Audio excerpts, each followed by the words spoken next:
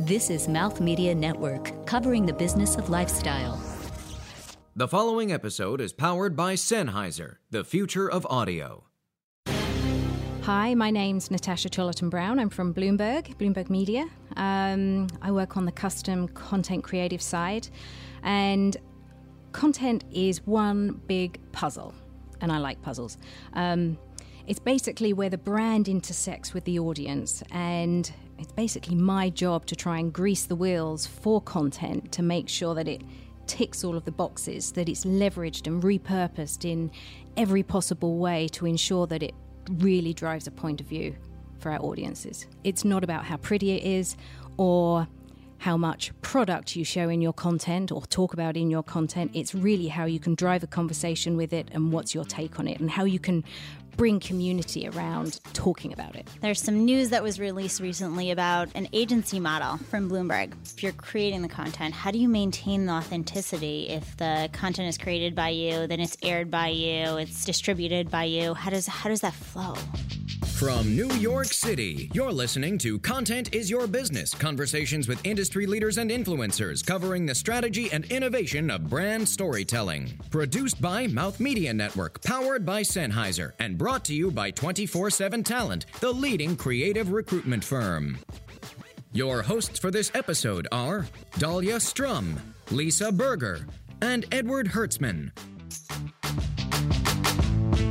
I'm excited to welcome our guest today. So good to be here, and thank you for the introduction. I describe myself as part content geek and part business builder, really. I love that so much. I'm, as you said, I'm the content person that puts business first, and that's actually pretty unique. But what does that actually mean at Bloomberg? It means I have a bit of a dual existence. Part of that existence is working with the custom content creative team, making sure everything runs smoothly, that our advertisers are happy, and that we're actually creating amazing content. But then also helping to build a new business, which really is going to take Bloomberg Media into a new area entirely. So part business builder, part content creator. And then in a previous life, I ran visual media for Bloomberg, which was all the video and the photos that you see across all of the sites. So content creation, content curation, content delivery, content monetization. So clearly you love content. Yeah. And then way back, I was a photographer for many years, working in various conflict zones and working with breaking news. And I think, disruption and expecting the unexpected comes quite naturally to me. So I think the state the content business is in today actually feels quite comfortable to me. Yeah, definitely. Dealing with the unexpected. Yeah. So, Natasha, there's some news that was released recently about an agency model. Do you want to tell us about that? What does that look like? It's exciting stuff. It speaks directly to the state that the agency world is really in, and also the publisher world as well. Talking about, or it really kind of grinds home the point that publishers can really be anything they want right now because the market is so disrupted. And the agency world is so broken and needs to so desperately change because it's so resource heavy and so the margins are just so low. Everyone's trying to do a bit of everything.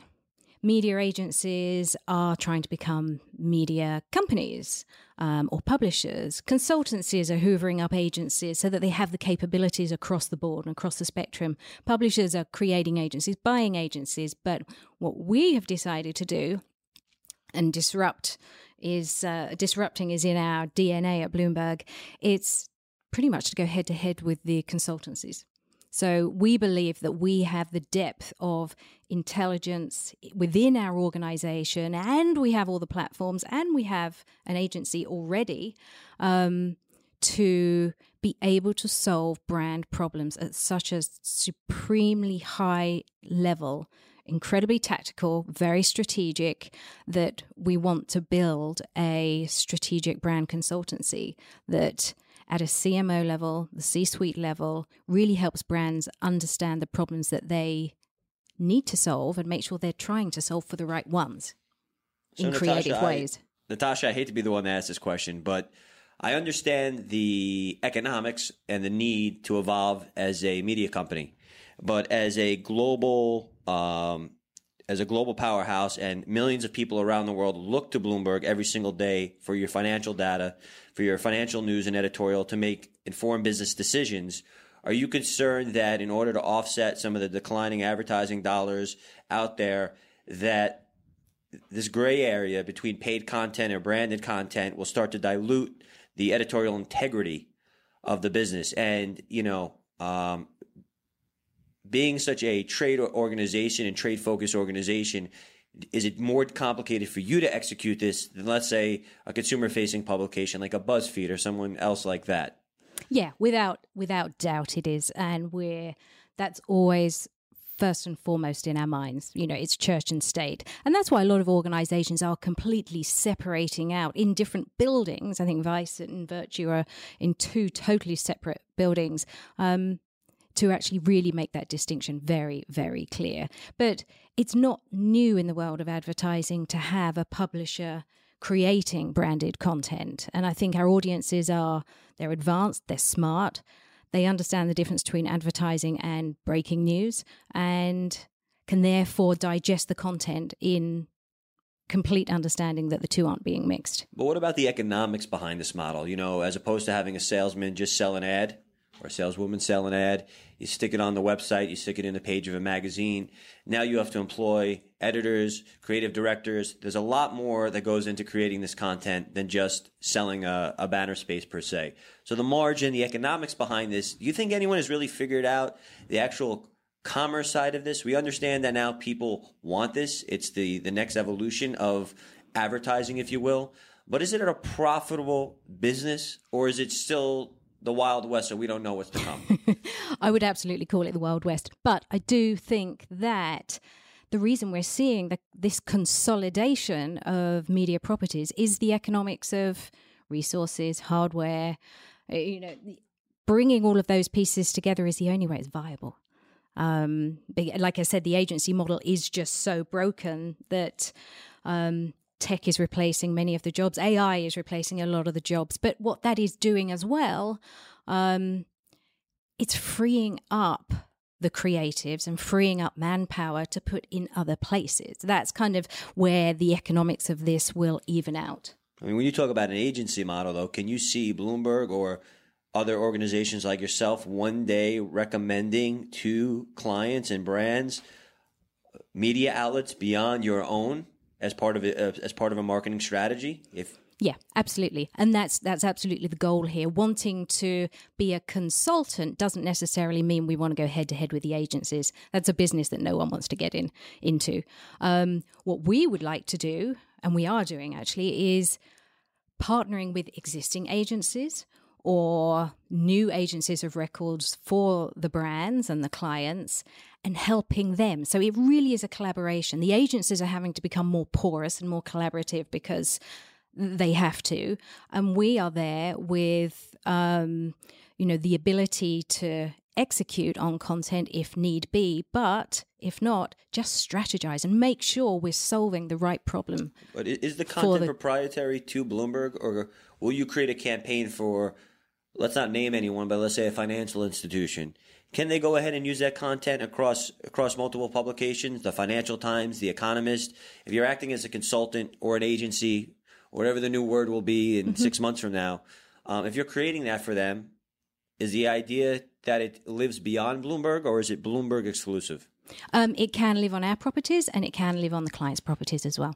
So you mentioned the workforce. What does the future workforce look like at Bloomberg with this model? With this model, so specifically talking about the media operation, strategy skills are really what is needed. But as with the whole media industry, you're seeing new titles and demand for new types of job, chief experience officer. Probably one of my favorite titles. Quite.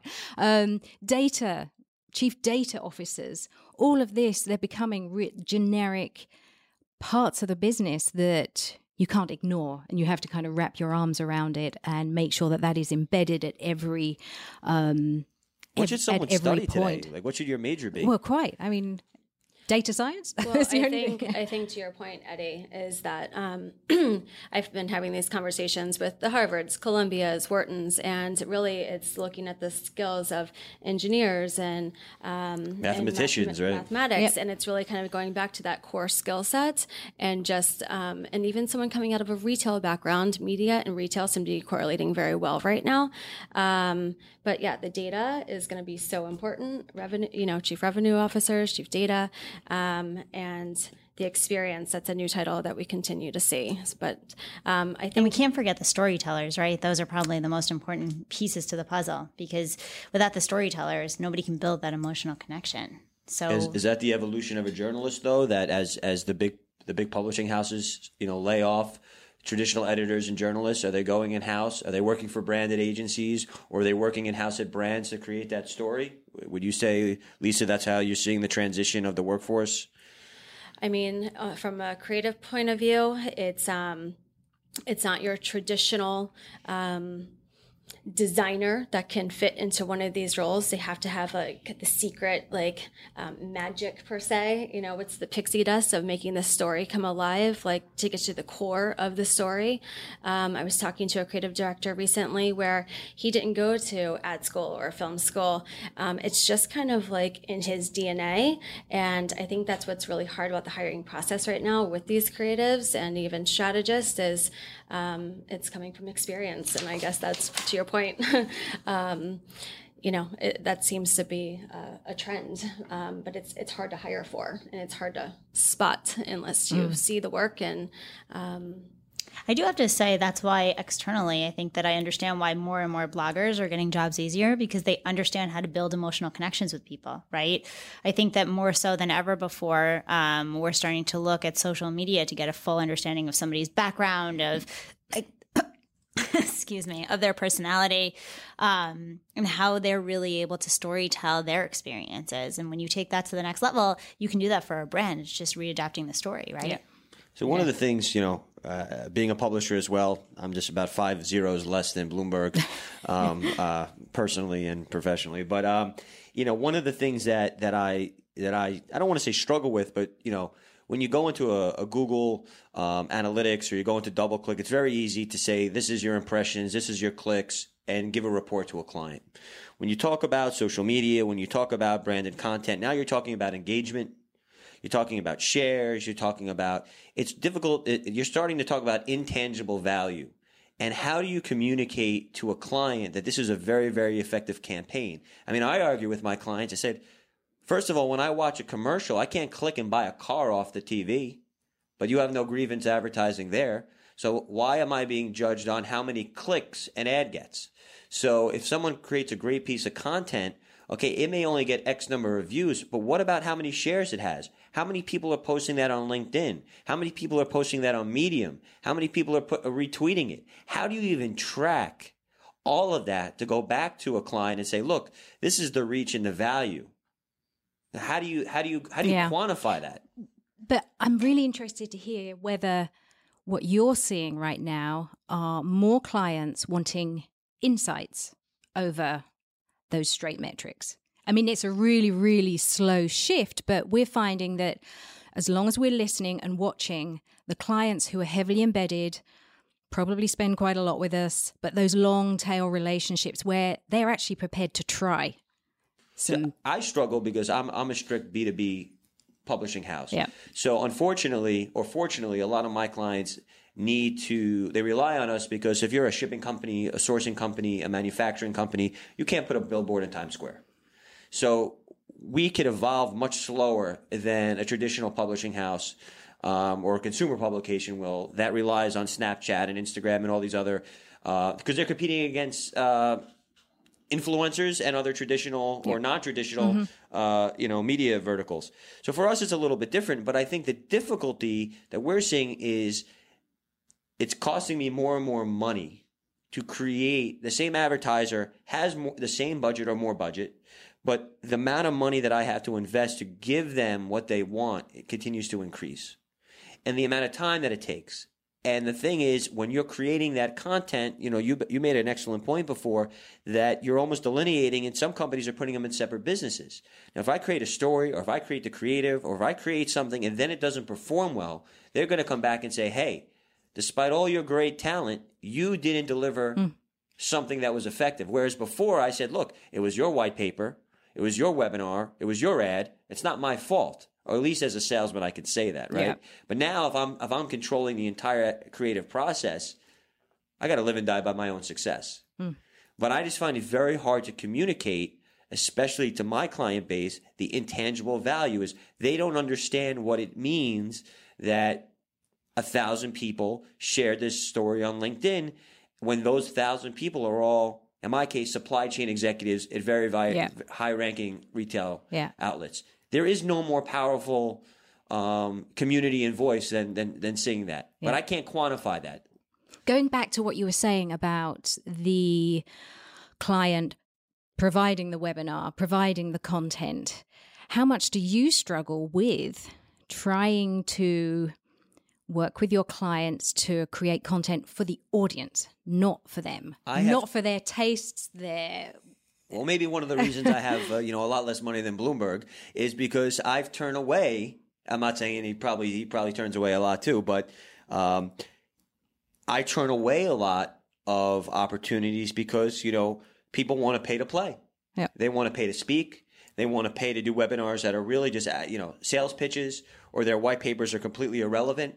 And since I have a paywall and I have a highly focused audience, if I jeopardize my brand, if I taint it, I have no business moving forward. So I struggle with this new model because if everyone wants branded content, where do I draw the line? If I publish 10 articles a day and a half of them are a glorified ad, if you will, people are not going to pay for that.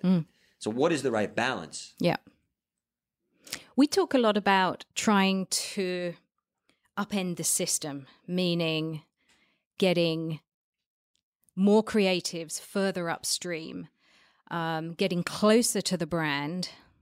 So hopefully working with the agency so we can get closer to the actual client and the brand itself to help inform that process so that they're not conceiving ideas and content that is just going to fall flat at the end of the day. And we struggle with it as well. It's an uphill struggle. But that's what we are trying to get closer to, getting more creatives upstream and ensuring that they inform every step of the process. There's no magic formula. It's got to be data, and there's storytelling, like you said, Dahlia. It's a combination of the maths and the magic that makes all of this work, and it's just not tangible. Totally. More with Natasha right here on Content is Your Business. We'll be right back.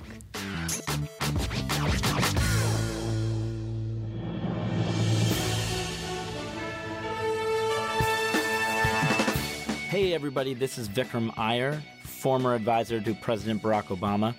Have you been opening your Twitter account or Facebook feeds, or even just talking to families and friends and wondering what the heck is going on in this country? Well, it's not as bad as you think, but we're going to unpack that for you. Join me at the American Enough podcast on the Mouth Media Network as we unpack the policies, executive orders, and daily kerfuffles that are shaping not just this administration, but the modern face of America's politics. Episodes available at AmericanEnoughPodcast.com and everywhere the best podcasts are found.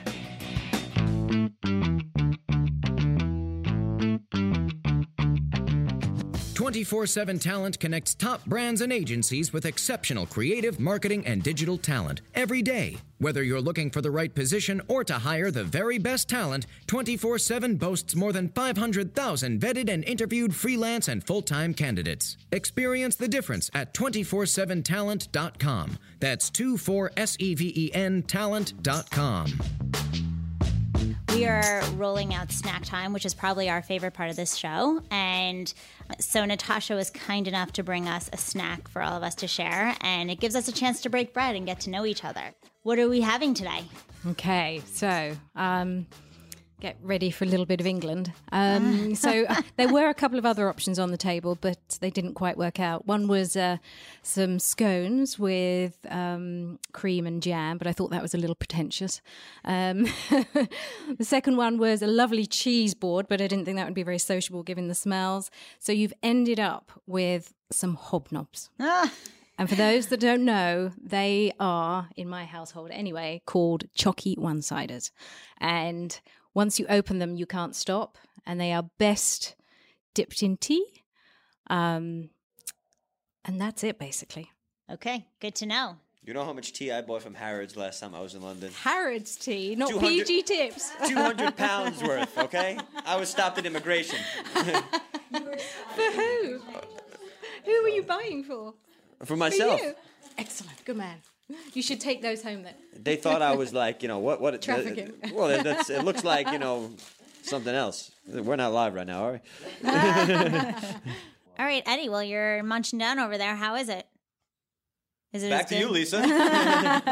They can be a little gritty. Well, he's still eating it, so obviously you like it. This is the breakfast of champions, all right? You're missing the cup of tea. That's what you're missing. So next time you have to give us a heads up so that we can make sure that everybody has some tea with these. I missed a beat. I have the tea. I have 200 pounds still left. So we were talking about data before, and I think that especially in today's landscape, it's such a relevant topic. But how do you kind of break down like what you're looking for? Because essentially, when you think about it, there's so much data to be extracted. How do you make sense of it? Like, do you start with a hypothesis and start building out from there? What does that look like on your end? Well, from where I sit, the question I'm always asking myself is, why isn't the content better given that we've got so much data? But is it laziness or is it confusion? And I think it mostly comes down to confusion because big data doesn't necessarily mean smart data, right? It's hard. It's really, really hard, which is why these new executive level jobs are happening in a lot of organizations, really trying to wrap their arms around what the data tells us. But you can talk about data as much as you like, but you still can't get away from the fact that you have to mix in a good amount of gut and common sense to create good content. So I think as long as you are approaching content, willing to learn from it and not just read into the data what you want to see and look at the data points that look good or appease the client or make the client smile, as long as you're looking at it objectively and can test. If you have the luxury to test, great. If you don't, then, perhaps that's where we need to build a better ecosystem in the industry because it's all about iteration. It always has been and will continue to be. So if you have the luxury of being able to test and then you can really walk away with some solid and actionable insights, sometimes those insights are actually more valuable than the content itself. I agree. Can you give us an example of one piece of insight that you found you've been able to extract and apply essentially? Well, it's tricky. Given the organizations we work with, many of them in the business and finance world, we have a ton of compliance issues. So data is not something I can share and would never want to step on the toes. But Eddie, maybe you're better set to answer that. Is there anything you could share kind of like I was saying before, it's we're seeing this become more and more relevant in our business. Is really twofold. I think the technology providers that we work with are much more data driven, and they're looking at analytics. They're looking from a lead generation perspective. How many new names did they get? How many people actually followed up? So I feel a lot more pressure there.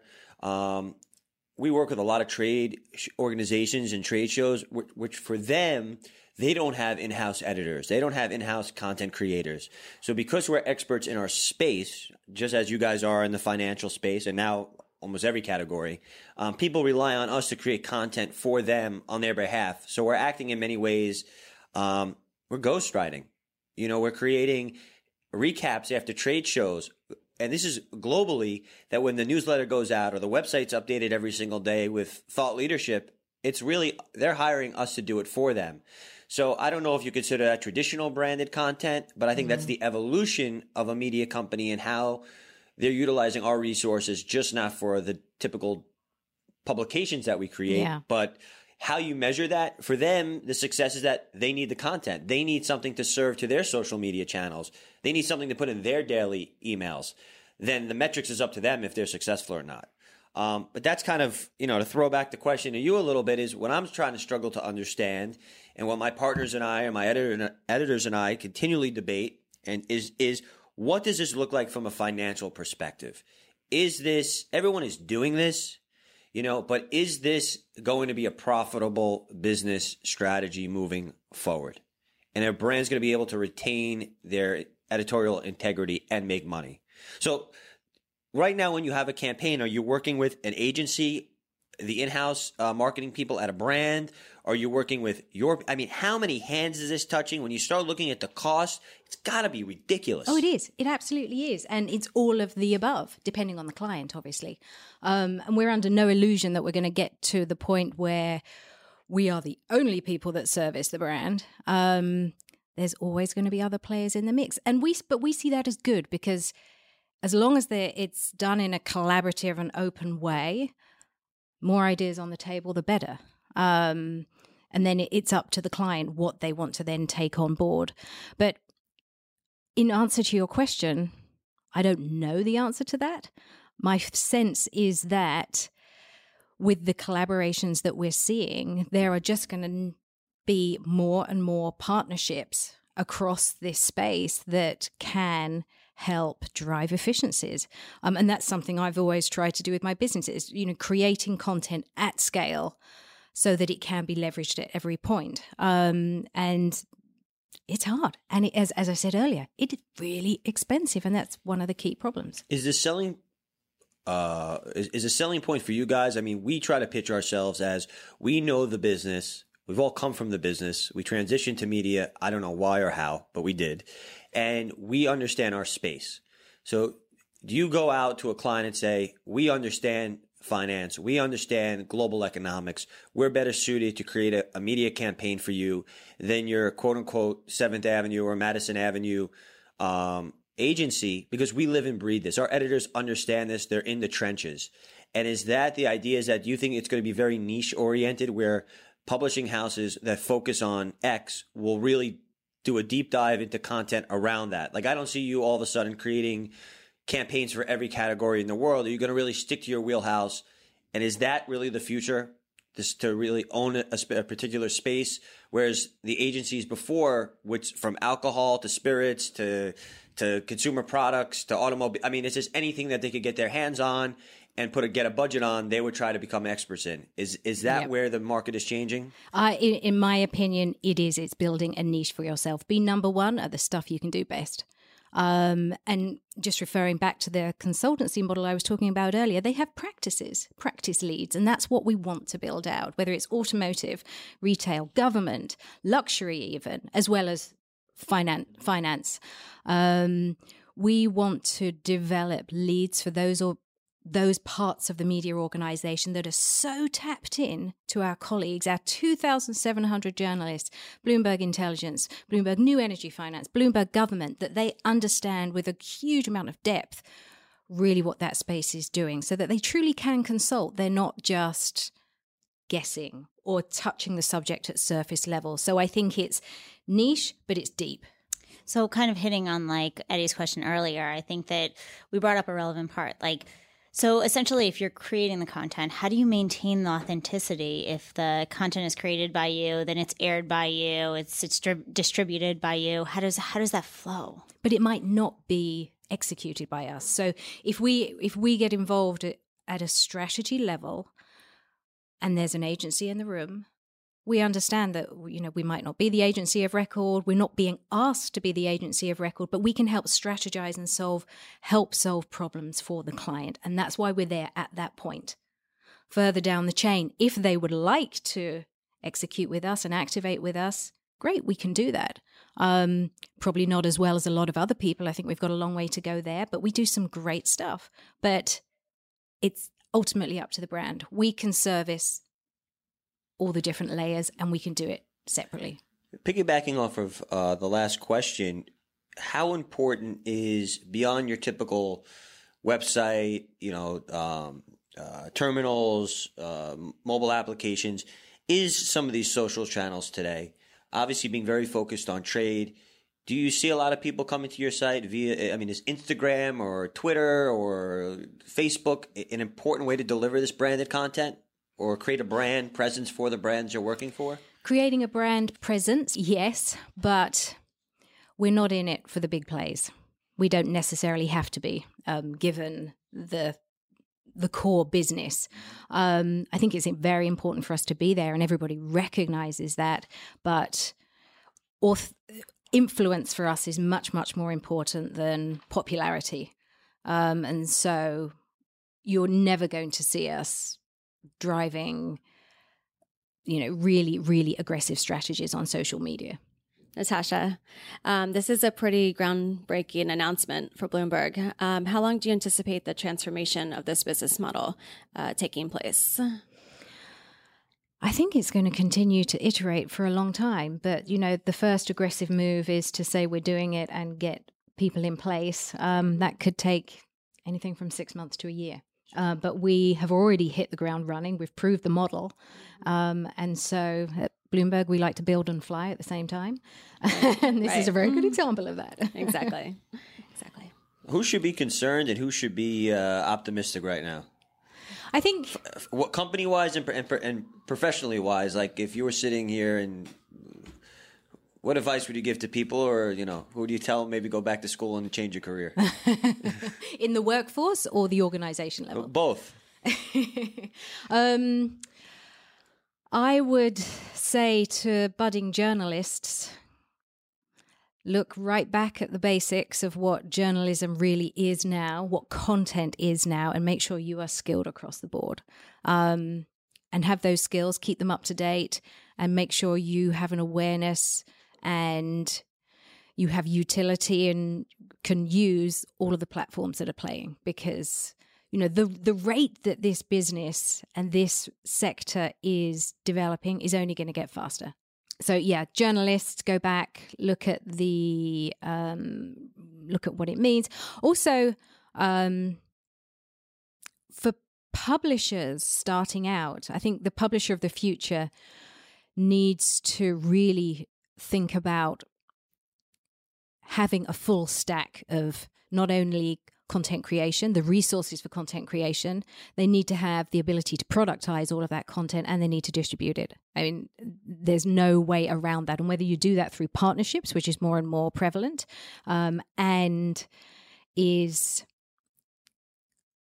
and the market is really, really receptive to it, especially because now what people want to see is put a point of view out there, get a conversation going. We don't just want to see dry banner ads and display. We want to engage, and the advertisers and the publishers, or whoever you are, you're winning if you can entice this community, this audience, to allow you to tap into them repeatedly for information, for thoughts, for participation, and ultimately their insights. So I want to dig into two words you used. You said budding journalist and content. Content is being redefined.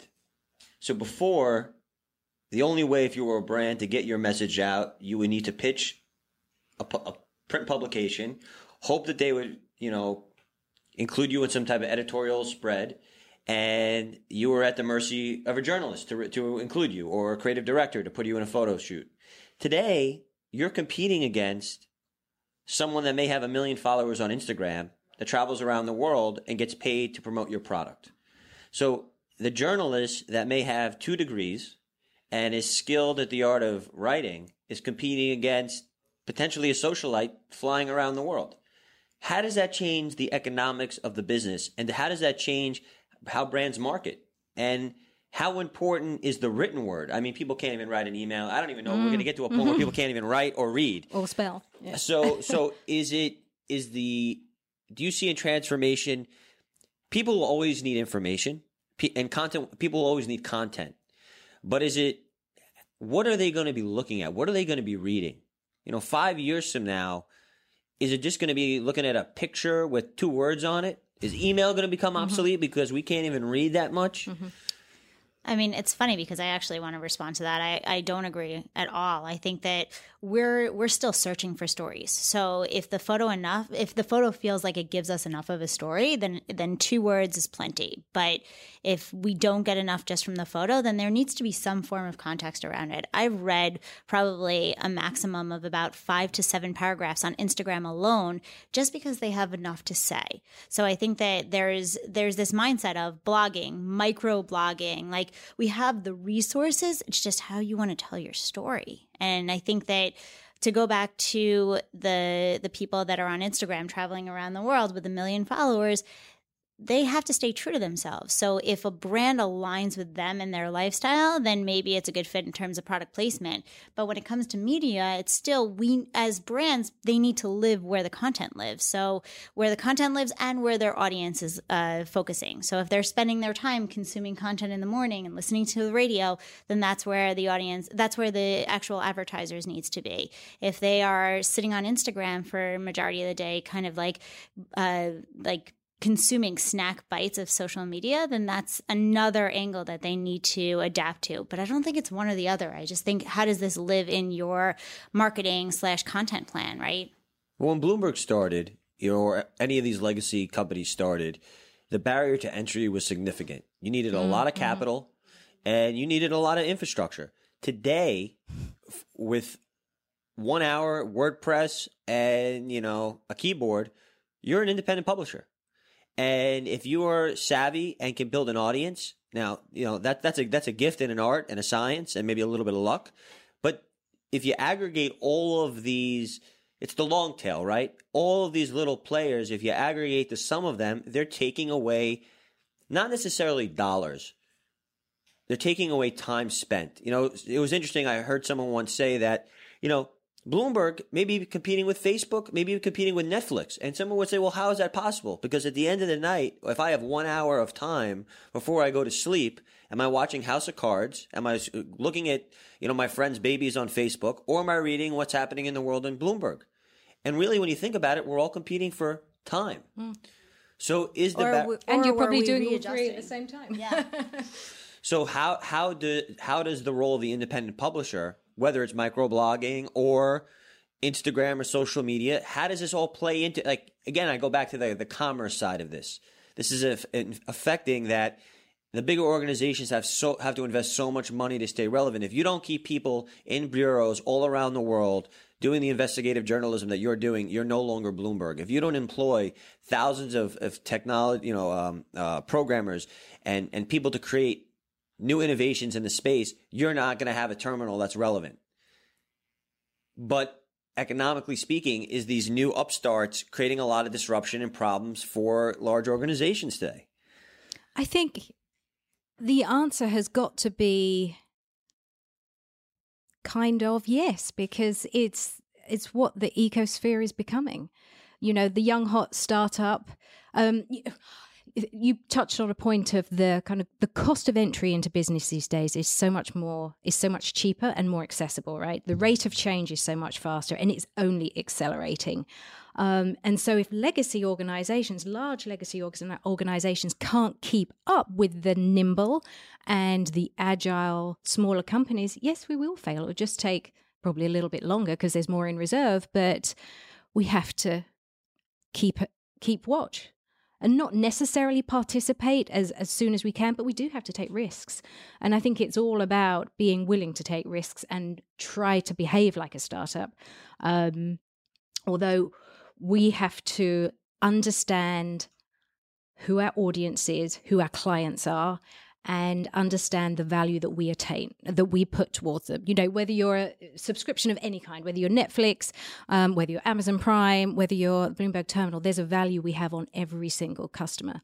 And how we value that's probably changing, especially in the content space, because the rate at which people renew is different on both Netflix and Amazon. So totally different in business model, very different margins, but it really comes down to how they're valued. and it's the individual user. More personal information in a minute. But before we do, I know that social media is such an important facet of us as people. So how does that relate back to the business? Like, how much information do you think people should be sharing, not sharing? What should their social media look like in terms of their personal branding? Well, you've got to be authentic to yourself, obviously, but the fact is there is no separation between professional and personal life these days. It's the first place most recruiters go. Lisa can speak to that, but it's also the first place I go if I'm ever looking at a CV. So it's critical that you just don't put yourself out there as disruptive, depending on what organization you're joining. In a news organization, you're not going to write about politics in a way that is inflammatory, and you just want to avoid those tweet storm sensitive hotspots, whatever platform you're on. Sorry. Unless you want to be president. Unless you want to be president. So it's very, very important. We're going to get into some personal questions and stories with our guests. That and more right after this.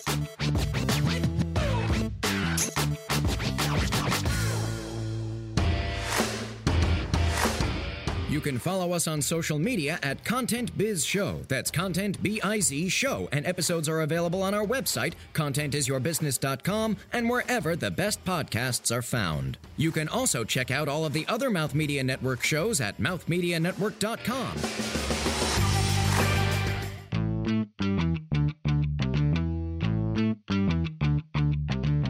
We're going to get more personal and think about the stories behind the storytellers.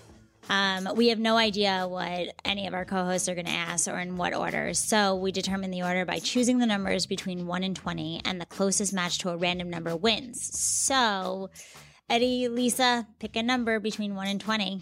I'm going for 15. 6. Okay. And I picked 19. So we're going to power up the random number generator and make a selection. And the first number is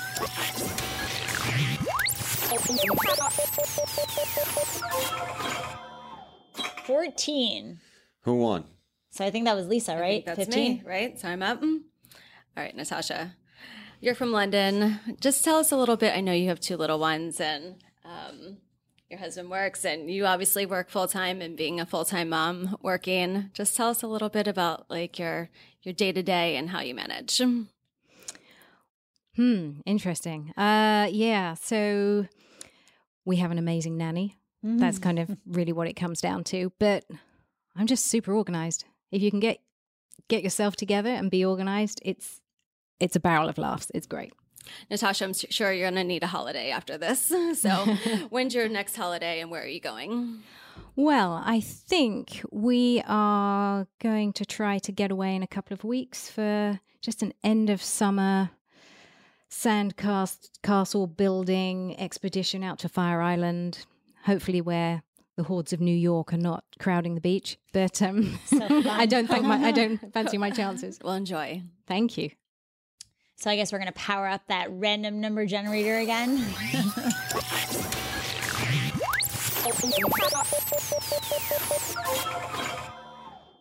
Number 7. I didn't even cheat this time. So. My question is, and you cannot use the answer, the content trap, is what book would you recommend reading to all of the industry folks out there that want to learn a little bit about what's going on in the world of content, media, tech, the intersection of all three? I just read The Content Trap, and I think it was phenomenal. I think everyone should read it. I haven't read it. Even if you're not in even if you're not in this industry, there you go. That's a book they should read. You got to read that book. But what would you recommend reading? Well, sadly, most of my reading these days. Dr. Seuss? Yeah. Yeah, pretty you much. Too? Pretty much. Or articles quickly scrolled through on my phone. But Content Trap, I need to read that. You and do. I'm going to recommend that everybody listening to this reads that. An amazing book. I must have bought 10 copies already for my friends and colleagues. Yes. Okay. So I guess process of elimination. I get to ask a question now. So let's say somebody is aspiring for your position. what would you recommend the right route to start on that path?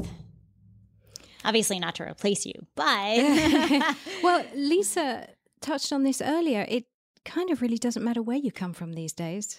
If you've got the experience, enthusiasm, and the skills, no matter how or where you gleaned them, you can do it. Bloomberg is a very entrepreneurial and merit-based organization, so you can go as far and wide as you like, really. So somebody would just come to the company and say, I want to create a position for myself here. How does that work? It takes a little time, but no, but I mean, my path, it's probably not like anyone else's I work with. So I started as a photographer, as I said, working in conflict zones.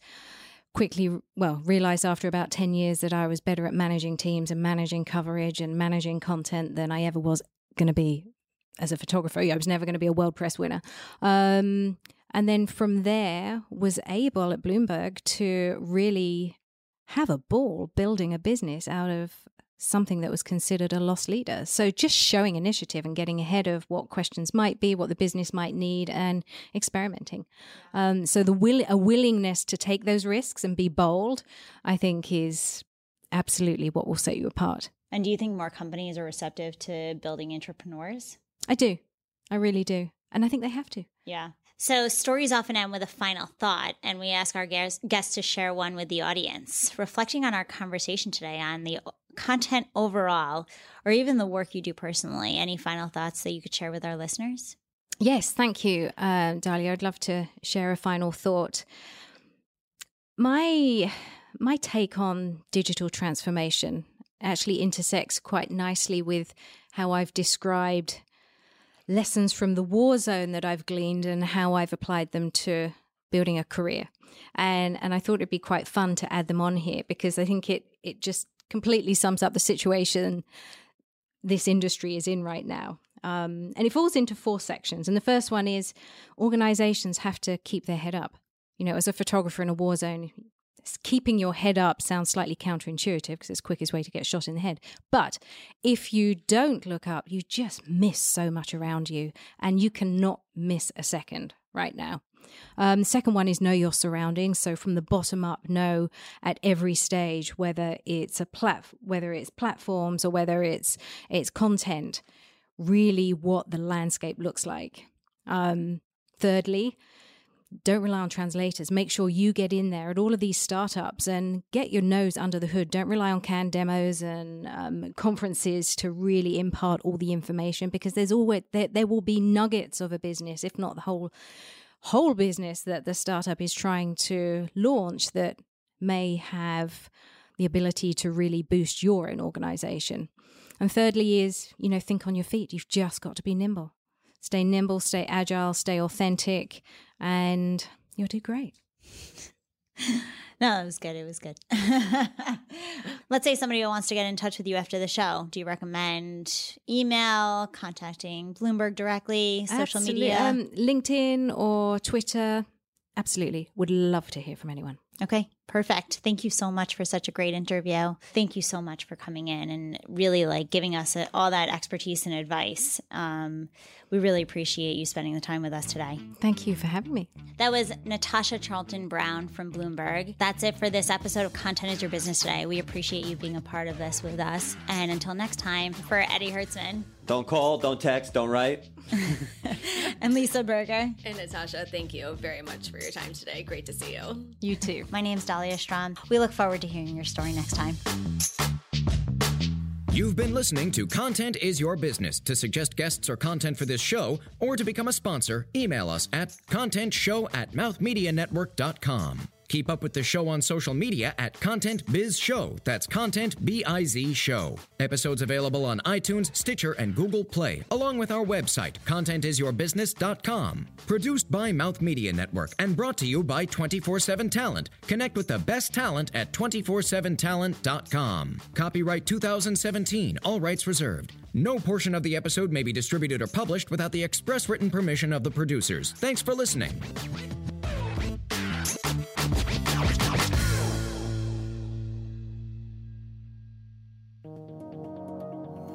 This is Mouth Media Network, covering the business of lifestyle.